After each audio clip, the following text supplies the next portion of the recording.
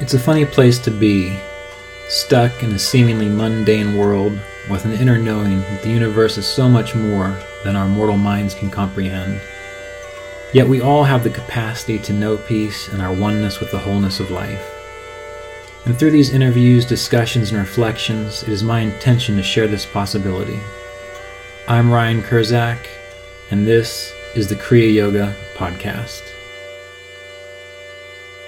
It might not seem like I'm a very devotional person. It just seems that way. When I would spend time with Mr. Davis, you would just think I was just some guy hanging out with Mr. Davis. When we would talk, he would just tell stories, and usually about farm life, and sometimes about what's going on at CSA, or he would talk about investing and different cooking, all these different things. And when I would go to him and meet with him, I didn't bow. I never called him Guruji. I never had those kind of external forms of expression. And even in situations like this, I feel really weird bowing before the pictures. I've never done that. I do it now because I want to be appropriate to where we are, but it's not in my nature. But that doesn't mean in my mind or in my heart, like I don't have reverence for these individuals, because I clearly do, or at least in my heart I clearly do.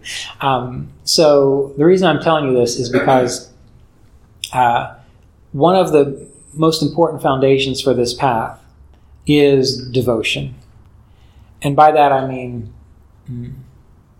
honoring what we have, having access to this kind of information, and having access to people like Ellen Ishidas and Roy Davis, who helped to embody this work. That puts you in a very different kind of state of consciousness. Some people have come to workshops, not so much these days, but back when I was a newbie, they would come to workshops, and it was like they were just peppering me with all kinds of doubtful questions. And I would think to myself, why are you even here? I mean, I never went to Roy with all these questions, prove this to me, prove that to me, why this, why that? And I never understood that. But when you come at it in that way, and I don't get that vibe from any of you, you're kind of coming at it in a way that isn't devotional, is kind of irreverent. There's no faith, there's no trust there. So in order to really ground yourself in this, find out how you can have devotion and faith. And if it means that you are more outwardly devotional, the way Ellen is outwardly devotional, or if you're more kinesthetically devotional, like bowing for pictures of teachers, or maybe chanting, or things of that nature. If that works for you, do that. Do that. If you are more internally devotional, meaning you respect you read a teacher's books and you think, this is great, I'm so glad I have access to this, that's devotion. When you're around a teacher and you're just kind of happy to be there, because what are they going to say? Maybe they're going to say something, that really helps me. And then there's that sense of joy and curiosity in that regard. That's devotion. So devotion doesn't have to look the same across the board. Even Mr. Davis, he never really appeared devotional, but I can remember, what was it? It was one of the Kriya Yoga congresses, and he was talking about Yogananda's passing. And here's Mr. Davis. I like voices today for some reason. Here's Mr. Davis. He's talking about Yogananda. And when Yogananda passed, or when Yogananda was going to die, he said, people ask who's going to replace Yogananda. And Yogananda said, nothing can replace me, only love can replace me. And when Roy said that, he started crying. and I've never seen Roy cry in my life. And he teared up, and all of a sudden, like, well, I got to get it together.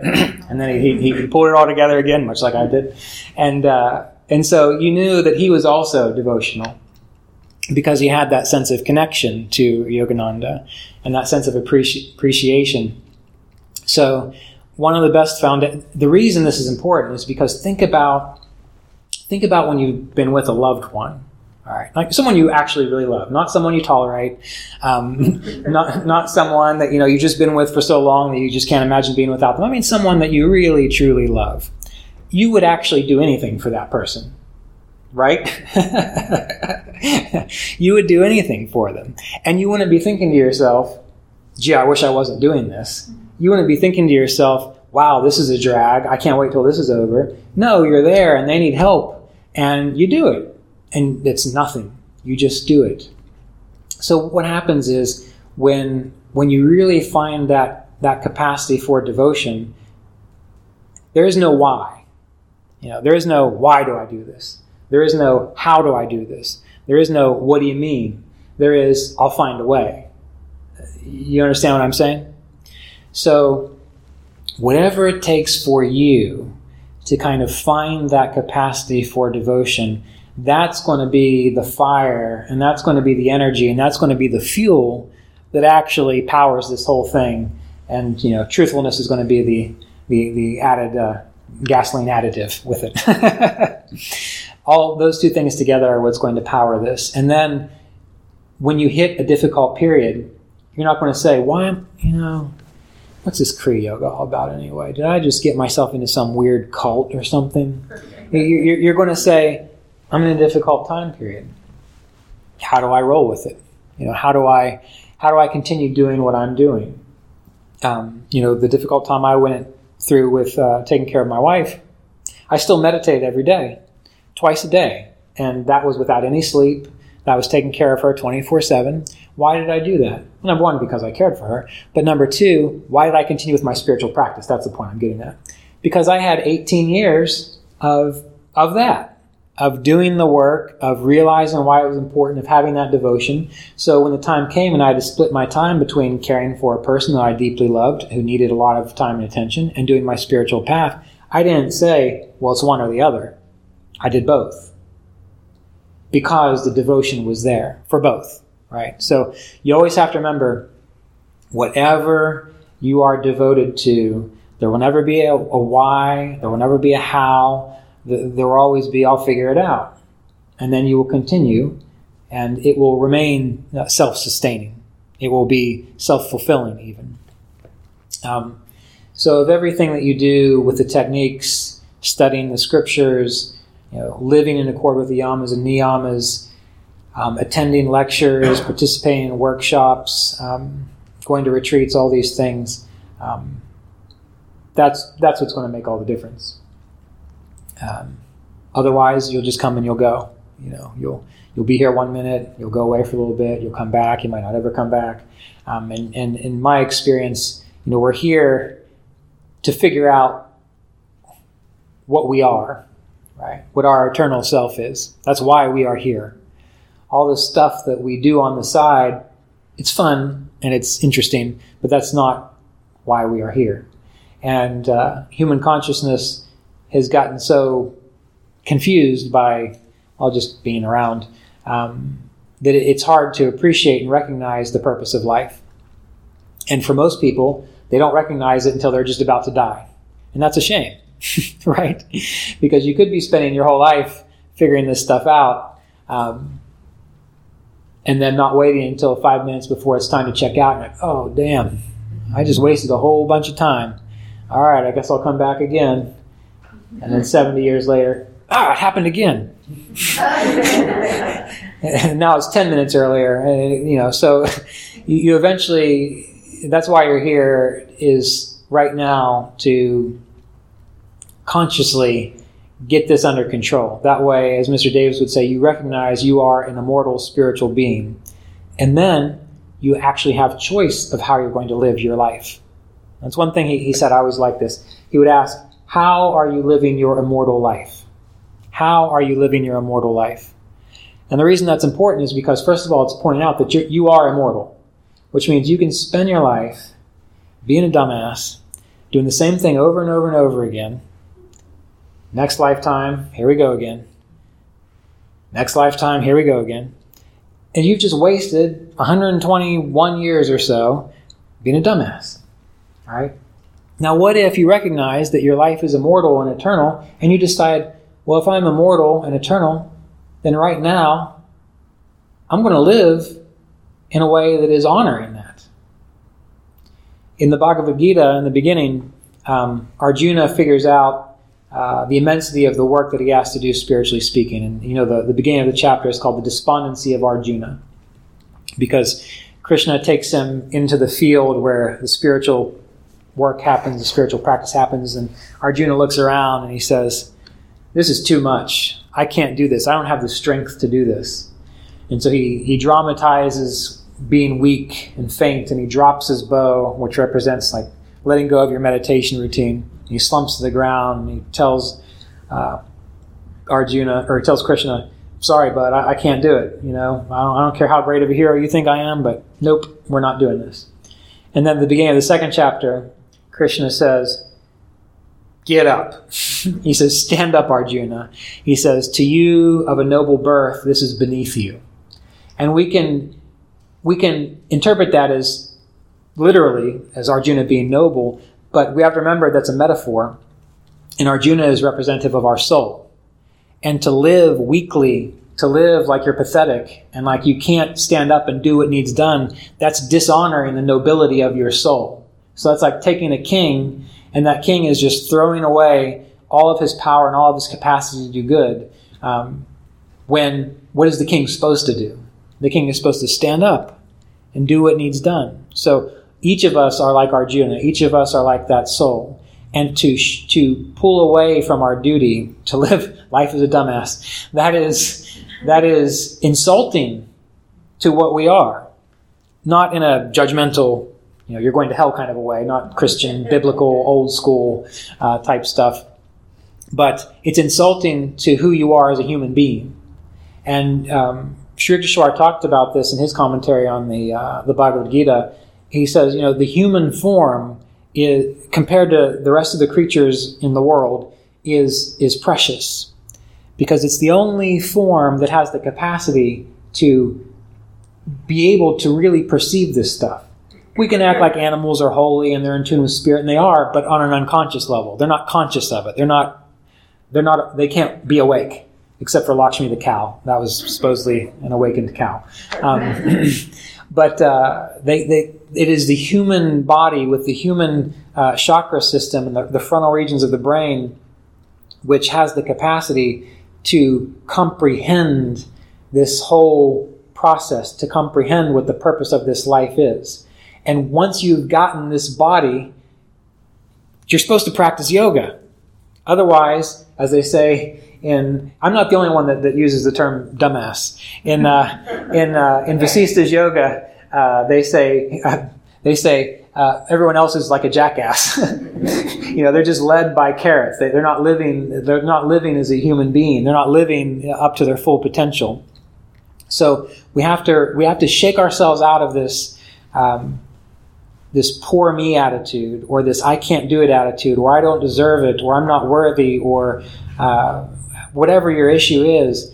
Again, not to pump yourself up and think, I'm fantastic, but to realize that you have a responsibility and you have royalty within you in this spiritual sense. And if you're going to live an immortal life, why not live it in the highest way? And that's what Yogananda said too. If you've got to live life in the highest way. And so doing this, what we're discussing, meditating, doing our best to be truthful, trying to be content, trying to be harmless, doing our best, that's it. And it doesn't matter whether we fail or succeed. The fact that we are doing it is perpetuating the way we're supposed to manifest in this life, the royalty, the holiness of this life. You follow what I'm saying? Okay. And again, this doesn't mean that you have to act holier than thou. I mean, if you really want to know what I'm like in real life, talk to Jasmine. Okay. She will tell you exactly what, or Robert back there. He knows me pretty well. I take meditation very seriously. I take this study very seriously. So when I'm by myself, I'm all about it and I'm in it. But when I'm just doing stuff, no one knows. That's okay. So you can be yourself, and you can have this internal devotion, this internal compass. And as long as you are doing that, then you are being truthful and you are being authentic to this work. Last thing, then we'll meditate a little bit.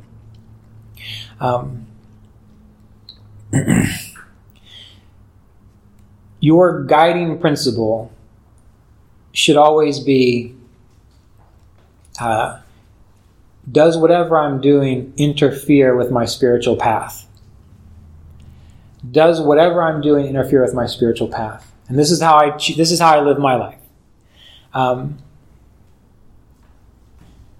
Am I going, like, for example, we had lunch at this restaurant and they had French onion soup. I love French onion soup.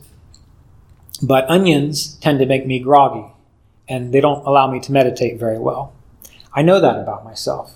And I know that usually it's when I eat onions like later on in the day that happens. So I had French onion soup for lunch.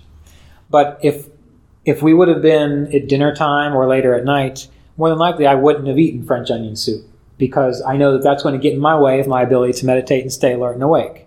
Now again, there's actually a scientific reason why this happens to me, but we're not going to get into that. If someone invites me out to a late night, what do I think in my mind? Am I going to be able to wake up early tomorrow? And am I going to be able to get on with my day and meditate and do my work? If the answer is no, I don't do that thing. If the answer is it doesn't matter, well, I might go do it. When it comes to hanging out with certain individuals, I ask myself, am I going to get caught up in their drama?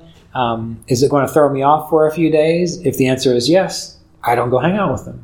If the answer is no, so what? I'll go play some cards with them or do whatever.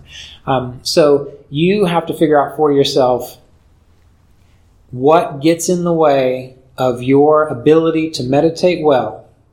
What gets in the way of your ability to be the best person you can be? Whatever those things are, get rid of them. Just like pruning a tree. Or a better example might be thinning out plants in your garden. Robert and Jasmine and I were talking about this on the way up here because we all have gardens, and we had this issue. When you plant a whole bunch of stuff and you see it coming up, you don't want to thin it out. I mean, who knows? Maybe it's going to grow a whole bunch of really awesome plants. But what usually happens when you don't thin out things in a garden? You just get a bunch of small, scraggly plants that don't do anything. So you got to pluck out some of those corn shoots so that they're spaced out long enough so that the corn actually grows. So we have to do this for our life, and we do have to be sometimes ruthless with it. Because once we are able to do that, then we become clear in our priorities and what is important to us, and then the spiritual life becomes easy. What makes the spiritual life so hard is all your confusion about what is a priority and what isn't. If you can just choose, this is my priority, this is what I'm doing, then it's easy to say, I'm not doing that, I'm not doing this. Do any of you have a favorite TV show? Any of you have a favorite TV? No one has a favorite TV show? Okay. Okay, well, I have one. But do you remember when TV shows, like, you had to actually tune into them? Like, they weren't just on demand. You had to, like, turn it on at 6:30 in the evening on Tuesdays and watch it. Well, when you had your favorite TV show, when it was coming on, what happened if your mom wanted to talk on the phone? I'll call you back, Mom. What happened if something else was going on? I'll do that later. Well, that's a prime example of making a choice and setting your priorities. Now, if the reason you are here is to recognize the infinite spirit and God and have self-realization, if that is the real ultimate reason, and it is possible, why would you not do things that make that a priority? And that's an important thing, right? So that's my last bit. I really need to work on my ending, so I usually just quit. But that is my last. I realized that last night at the talk. Okay, I'm done. That is one of the most important things. And if you can take what we've discussed today, take it to heart, and just start living by it, I think you will find that this process becomes enjoyable. It becomes easy. Your life becomes a little lighter. You have greater peace of mind, wisdom. You see things in the bigger picture. You're less disturbed by the fluctuations in the world. And then you also have a deeper sense of confidence and faith in what life brings and what comes after life is over, and just being your eternal self. So let's just meditate for a few minutes to conclude this session. This episode of the Kriya Yoga podcast was made possible by donations from Kriya Yoga apprenticeship students and supporters of our Patreon community at www.patreon.com/Kriya Yoga.